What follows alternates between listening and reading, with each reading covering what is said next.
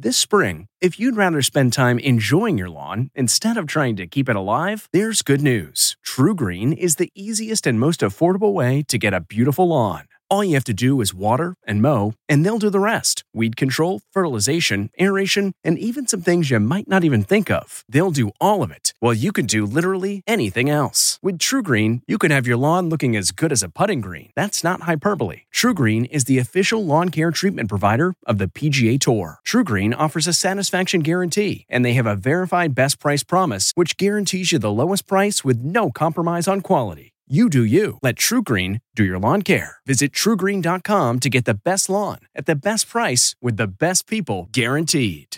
Looking to instantly upgrade your Mother's Day gift from typical to meaningful? Shop Etsy. Get up to 30% off well-crafted and personalized gifts from participating shops until May 12th. This year, embrace your creative side. You know, the side your mom gave you. And shop Etsy for custom jewelry, style pieces, home decor, and extra special items she'll adore. Need something original and affordable for Mother's Day? Etsy has it. Shop until May 12th for up to 30% off gifts for mom. Terms apply. This is Intelligence Matters with former acting director of the CIA, Michael Morell. Brought to you by Lockheed Martin. Your mission is ours. When did we realize that we had a problem with greenhouse gases? And then where are we today? In the 1980s, scientists really began to be able to tackle this problem. What we now know is that the fossil fuel industry had known about this in that same time period, in the 1980s. What they didn't do was tell the rest of us. They engaged in a massive project of disinformation across the industry. And so we've wasted 30 years in this completely pointless debate about whether or not climate change was, quote, real, unquote, a debate that both sides knew the answer to at the beginning. It's just one of them was willing to lie. We've seen big shifts in how water moves around the planet, so that because warm air holds more water vapor than cold. And as a result, we see big increases in drought in dry areas, and with it, these massive and wicked wildfires. And then we see big increases in precipitation, downpour, flood in wet areas. And all those things are combining already to produce big human costs, including the early stages of what most people predict will be by far the biggest migrations in human history as people flee places. And I don't need to tell you what the national security, international security implications of that many people on the move will be. Our attention has been transfixed a little by the pandemic, so that we're not paying perhaps as much attention, but we're having worldwide outbreaks of locusts at the moment, triggered by changes in weather patterns, and that are chewing up a huge amount of the world's food resources. Those sort of things are I'm afraid, very much what the future looks like. Okay, it's time to commit. 2024 is the year for prioritizing yourself. Begin your new smile journey with Byte, and you could start seeing results in just 2 to 3 weeks. Just order your at-home impression kit today for only $14.95 at Byte.com. Byte clear liners are doctor-directed and delivered to your door. Treatment costs thousands less than braces, plus they offer financing options, accept eligible insurance, and you could pay with your HSA, FSA. Get 80% off your impression kit when you use code WONDERY at Byte.com. That's BYTE.com. Start your confidence journey today with Byte. Bill McKibben is an educator, environmentalist, and author. He is a distinguished scholar in environmental studies at Middlebury College. The Boston Globe has called him America's most important environmentalist. He is the author of well over a dozen books, including a 2019 book called Falter: Has the Human Game Begun to Play Itself Out? I just sat down with Bill to talk about the book, in particular the risks posed by climate change. I'm Michael Morell, and this is Intelligence Matters. Bill, welcome to Intelligence Matters. It is very good to have you on the show. It's a real pleasure to be with you. You know, I wanted to have you on since I read your most recent book over the holiday season in December, but unfortunately COVID and some other things got in the way. So I'm so glad we were able to make this work. I want to tell our folks that the book published last year is titled Falter: Has the Human Game Begun to Play Itself Out? And I want my listeners to know that, you know, a podcast on national security, what's a podcast on national security talking about this book for? And it's my view that national security is about both threats to our nation and about threats to our people. And that's what I thought about as I turned every page of your book as I read it. So that's why I wanted to have you on. You discuss two important issues in your book. One is climate change. The other is technology. I want to primarily focus on climate change, but I do want to ask you some questions about technology as well. So let me start, Bill, by asking what led you to write the book?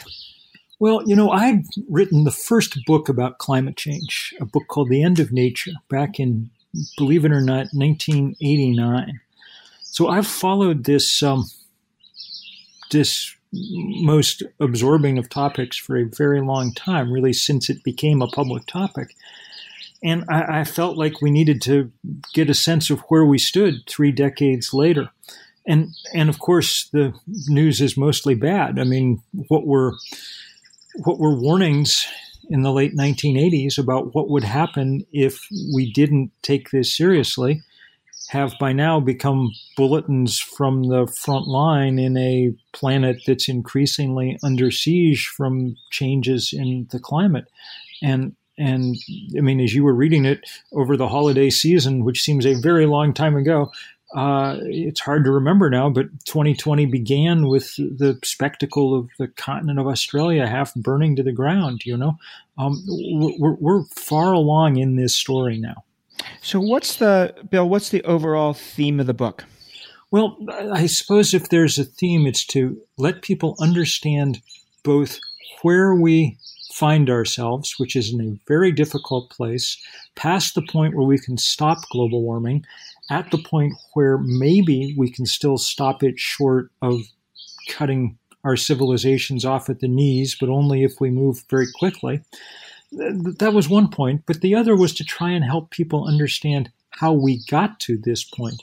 And I think that there's a deep connection with the move towards societies that worshipped markets, that devalued collective action and government action, that kind of worldview that began in the Reagan era and the Thatcher era, the one that said that markets solve all problems. I mean, look, this has not been a good year for that idea. What did the pandemic teach us, along with climate change? It's that there are problems that can only be solved when we act together. Ronald Reagan his great laugh line in all his speeches was, the 9 scariest words in the English language are, I'm from the government and I'm here to help, you know, ha, ha, ha. But really the scariest words in the English language turn out to be, we've run out of ventilators. The hillside behind your house is on fire. Yeah. So Bill, you write in the book about something that you call leverage. What is that and why is that important? We live at a moment when every mistake gets magnified. So, I mean, look, it was completely possible for human beings to screw up in all kinds of ways at other points in our history, but our numbers were smaller and our technology less all-encompassing, so, you know, it didn't matter in quite the same way. There was nothing that the Holy Roman Emperor could do that could change the pH of the oceans, that could alter the temperature of the atmosphere, that could melt the ice caps. We have, between our numbers and our technological reach, the ability now to make changes that are on an unbelievable scale, and too much of that leverage also exists in too few hands. I mean, we know I'm afraid in our country that too many decisions get made by a tiny coterie of people who control an enormous amount of our wealth and hence our political power. So in every way, we're at a period of over leverage, it seems to me.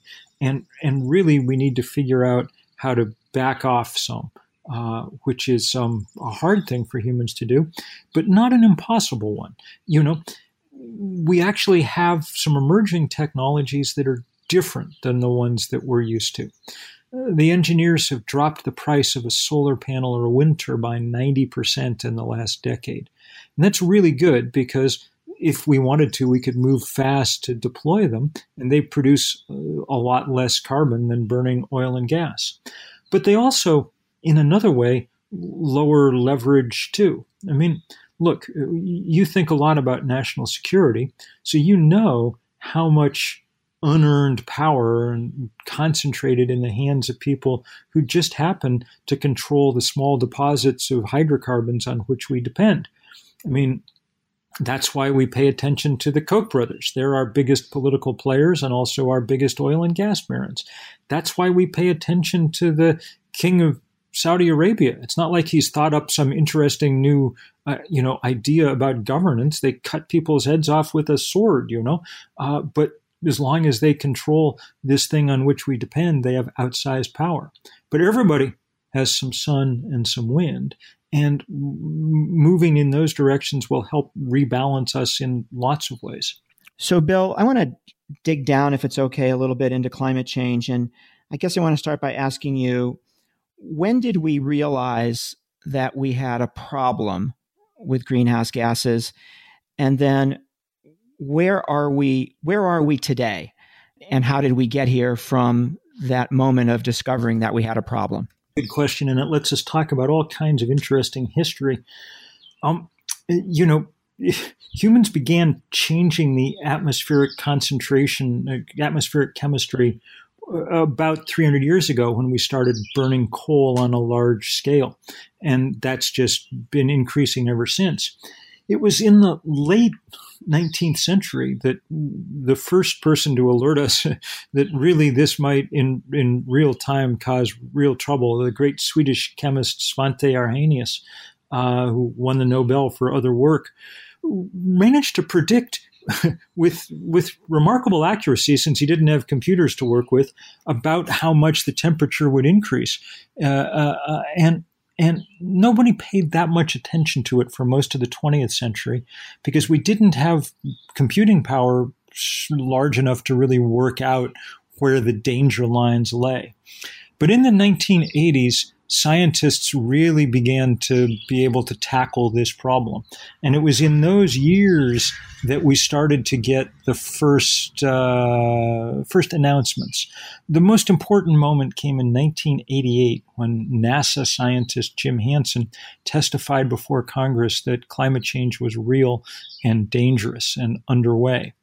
Now, what we now know, thanks to great investigative reporting by many of your peers at the LA Times, Columbia Journalism School, elsewhere, what we now know is that the fossil fuel industry had known about this in that same time period, in the 1980s. They had good scientists, and their product was carbon, so they were studying it and coming up with the same conclusions. We know, for instance, that Exxon scientists predicted with stunning accuracy what the temperature and the CO2 concentration would be in 2020. What they didn't do was tell the rest of us. They engaged in a massive project of disinformation across the industry, spending billions of dollars in order to cloud the picture. And so we've wasted 30 years in this completely pointless debate about whether or not climate change was, quote, real, unquote, a debate that both sides knew the answer to at the beginning. It's just one of them was willing to lie. And that lie turns out to be, probably the most consequential lie in human history because we won't get those 30 years back. So where we stand now is that the atmospheric concentration of carbon dioxide, which before the Industrial Revolution was about 275 parts per million, is now well north of 415 parts per million. In fact, in last month, it hit a new record, just about 418 parts per million. That doesn't sound like an enormous change. We're measuring it in parts per million, but it means that the temperature of the Earth has already gone up about 1 degree Celsius, 1.8 degrees Fahrenheit. Again, that doesn't sound so enormous. I mean, if it was 60 degrees when you walked into your office and 62 when you walked out, you wouldn't notice that much difference. But that extra heat is enough to have put huge changes in motion. It's the heat equivalent of exploding a Hiroshima-sized bomb every couple of seconds on this planet. And it's been enough heat to, for instance, melt about half the sea ice in the summer Arctic. That extra carbon has dramatically changed the pH of the oceans. We've seen big shifts in how water moves around the planet, so that because warm air holds more water vapor than cold. And as a result, we see big increases in drought in dry areas, and with it, these massive and wicked wildfires. And then we see big increases in precipitation, downpour, flood in wet areas. And all those things are combining already to produce big human costs, including the early stages of what most people predict will be by far the biggest migrations in human history, as people flee places that have simply become too hot or too salty or too flooded or too dry to allow them to go on living there. And I don't need to tell you what the national security, international security implications of that many people on the move will be. So, Bill, if we don't change course, if we don't change current set of policies and current set of activities that we conduct as human beings, then where are we headed? How bad will this get? How dangerous will it get? Is it an existential threat to us as humans? I mean, the short answer is yes, it is. And it's headed, it's not that difficult to kind of track where it's headed because it's almost a problem in math. At current rates of production of CO2, burning coal and oil and gas, the Earth passes fairly rapidly in the course of this century through a place where the temperature increases 2 degrees Celsius. That's the target, the kind of red line that the world's governments tried to draw in Paris in 2015. We're on a trajectory now for a temperature increase someplace between 3 and 4 degrees Celsius. And if we do that, I think the best estimate is that our odds of having civilizations anything like the ones that we know are very slim. Just too much disruption, too much chaos. Already we can see, places around the world where it's getting too hot for people to easily inhabit. We've seen record temperatures, the highest reliably recorded temperatures ever on the planet in the last couple of years, with cities in the Middle East registering temperatures near 130 Fahrenheit and, heat indexes as high as 160, 165 degrees Fahrenheit. These are at the absolute limit of the human body's ability to cope, but the science is pretty clear that on current trajectories, that's what it's going to be like for days, weeks, even months across really large swaths of the planet. Much of the Asian subcontinent, much of the North China Plain, much of the Middle East. These are places where billions of people live. What has to change, Bill, for us to get on a trajectory to fix this problem? I mean, how big are the changes that we have to make? I mean, the good thing about math problems is, you can kind of make them work. I mean, what has to change is we have to stop burning coal and gas and oil, and we have to do it very quickly. The Intergovernmental Panel on Climate Change, set up by the UN, which is our main scientific body in these matters, issued a report in October 2018. It said that unless we had fundamentally transformed our energy systems by the year 2030, that our chances of meeting the targets set in Paris were essentially nil. And they defined that fundamental transformation as cutting in half our emissions. So that's a huge job, really hard work. It's especially hard work because we have to squeeze it into 10 years instead of the 40 that we would have had if the fossil fuel industry hadn't wasted our time with its disinformation campaigns. But that is not necessarily an impossible task. The dramatic decrease in the price of solar and wind power has changed the game in a lot of ways. And there are really important experts, people like Mark Jacobson at Stanford, who have published powerful guides as to how every state and almost every country on Earth could meet those targets by 2030, 2035 at prices that are not only affordable, that are a huge bargain when you compare them with trying to pay for the damage that comes from climate change. We're going to take a quick break to hear from our sponsor, and then we'll be right back with more of a discussion with Bill McKibben. That's not just the sound of that first sip of Morning Joe. It's the sound of someone shopping for a car on Carvana from the comfort of home. That's a good blend. It's time to take it easy, like answering some easy questions to get pre-qualified for a car in minutes. Talk about starting the morning right. Just like customizing your terms so your car fits your budget. Visit Carvana.com or download the app to experience car shopping the way it should be. Convenient, comfortable. Bill, so how much of what you just talked about, I think this is probably a short question, how much of what you just talked about is accepted science and how much of it is in dispute within the scientific community? There's really no dispute within the scientific community about the basic trajectory of where we're going. And there really hasn't been for a long time. The science on climate change was essentially became a matter of consensus by the mid-1990s. I mean, there's immense amounts of work to be done about all the different detailed parts of it because it's an experiment that we've never carried out before on this planet. Or in fact, nature's kind of carried it out a few times over the course of Earth history. There are 4 or 5 of these great mass extinction events that have been triggered by changes in the chemistry of the atmosphere. But we weren't around to observe them, so we don't know exactly how it plays out. But the basic science of climate change is absolutely settled. And where does climate denial come from then? Is it the economics of it?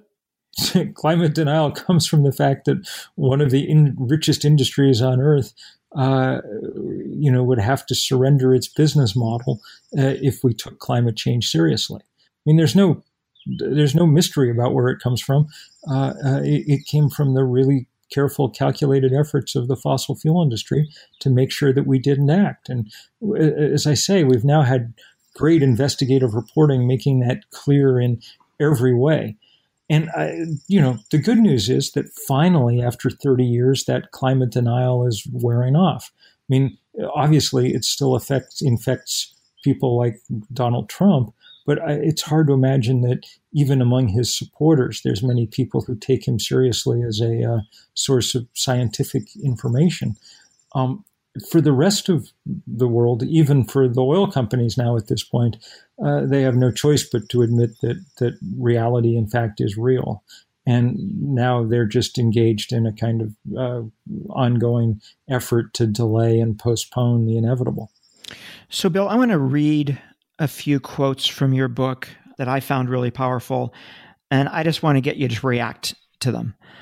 So the first one is, we've used more energy and resources during the last 35 years than in all of human history. This is just what I was sort of trying to say about leverage before and about the kind of momentum of our situation.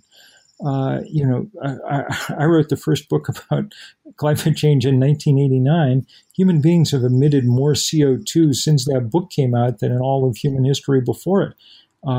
We've been powering pell-mell ahead even in the face of the stiffest warnings from the scientific community. The second one, which you've talked a little bit about already, is the rapid degradation of the planet's physical systems that was still theoretical when I wrote The End of Nature is now underway. Yeah, and of course, it's just painful to look around every day and see the examples of it. I mean, it's appearing that 2020 will be either the first or second hottest year on record, which is really astonishing because there's no El Nino underway, that change in the Pacific ocean temperature that usually is required to have a record temperature year.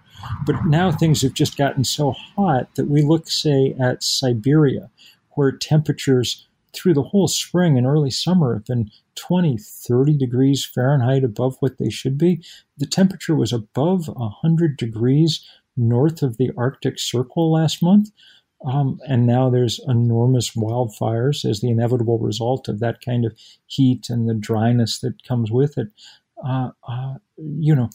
Something like this is going on around the world every day. Our attention has been transfixed a little by the pandemic, so that we're not paying perhaps as much attention. But, we're having worldwide outbreaks of locusts at the moment, triggered by changes in weather patterns, and that are chewing up a huge amount of the world's food resources. Those sort of things are, I'm afraid, very much what the future looks like. So the third quote, which you've already touched on a little bit as well, is the habitable planet has literally begun to shrink, a novel development that will be the great story of our century. Yeah, look around. I mean, we're already seeing one of the effects of the rise in sea level, which is that people are beginning to abandon coastal areas, retreat away from the shore, because as sea level rises and as storms get more ferocious, that land is becoming less and less and less defensible. That'll accelerate as the decades wear on. And it's very hard to imagine scenarios where we at this point manage to make it possible for cities like Miami to sustain themselves in anything like their current form. And of course, that's true all over the world in spades, because many places around the world where the sea is rising have no resources to build walls and seawalls and things on the necessary scale. We also see people having to leave places because drought and desertification have just made it impossible to raise crops or to pasture animals. And so they're on the move, and already on the move in fairly large numbers. Those numbers will just keep growing. The UN estimate for climate refugees in the course of this century is as high as 1 billion people.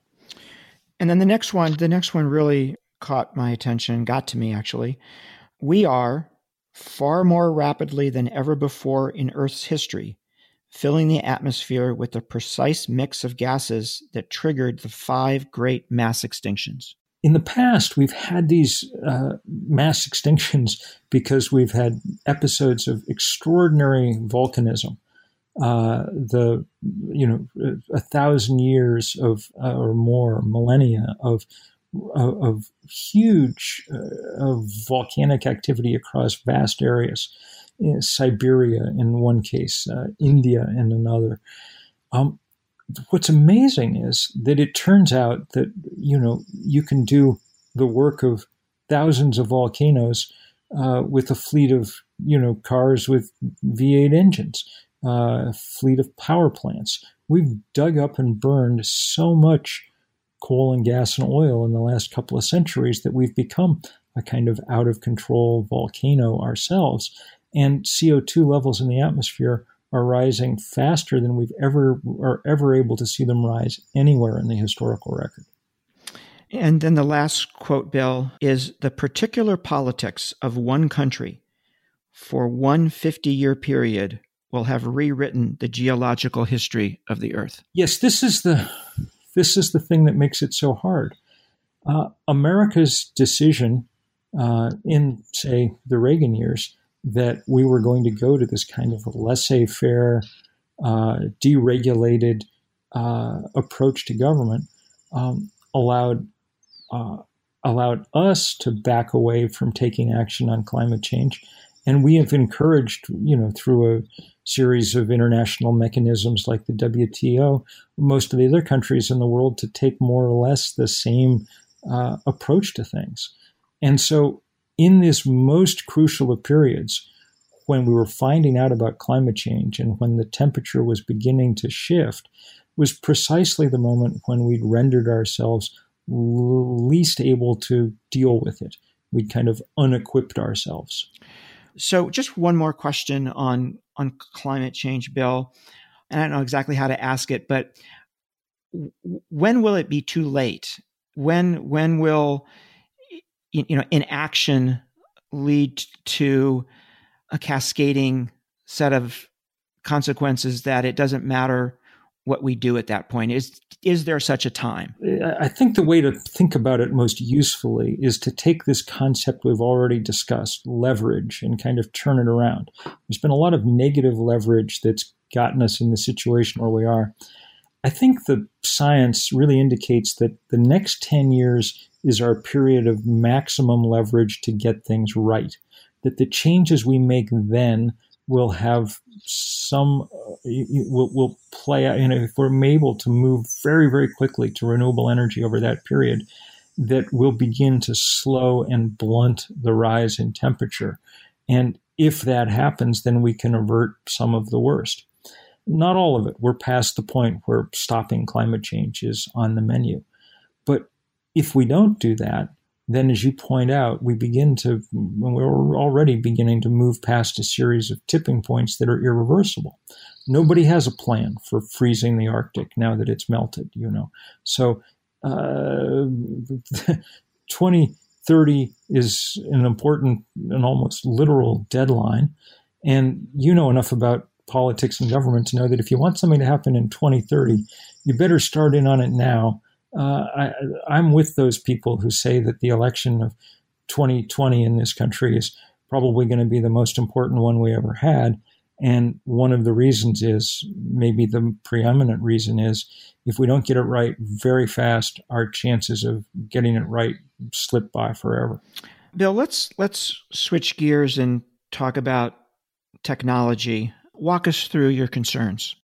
I'm interested, as you can tell, in these questions of kind of leverage and scale. And I have a feeling that we're now seeing the emergence of new trends that are sort of where climate change was 30 years ago.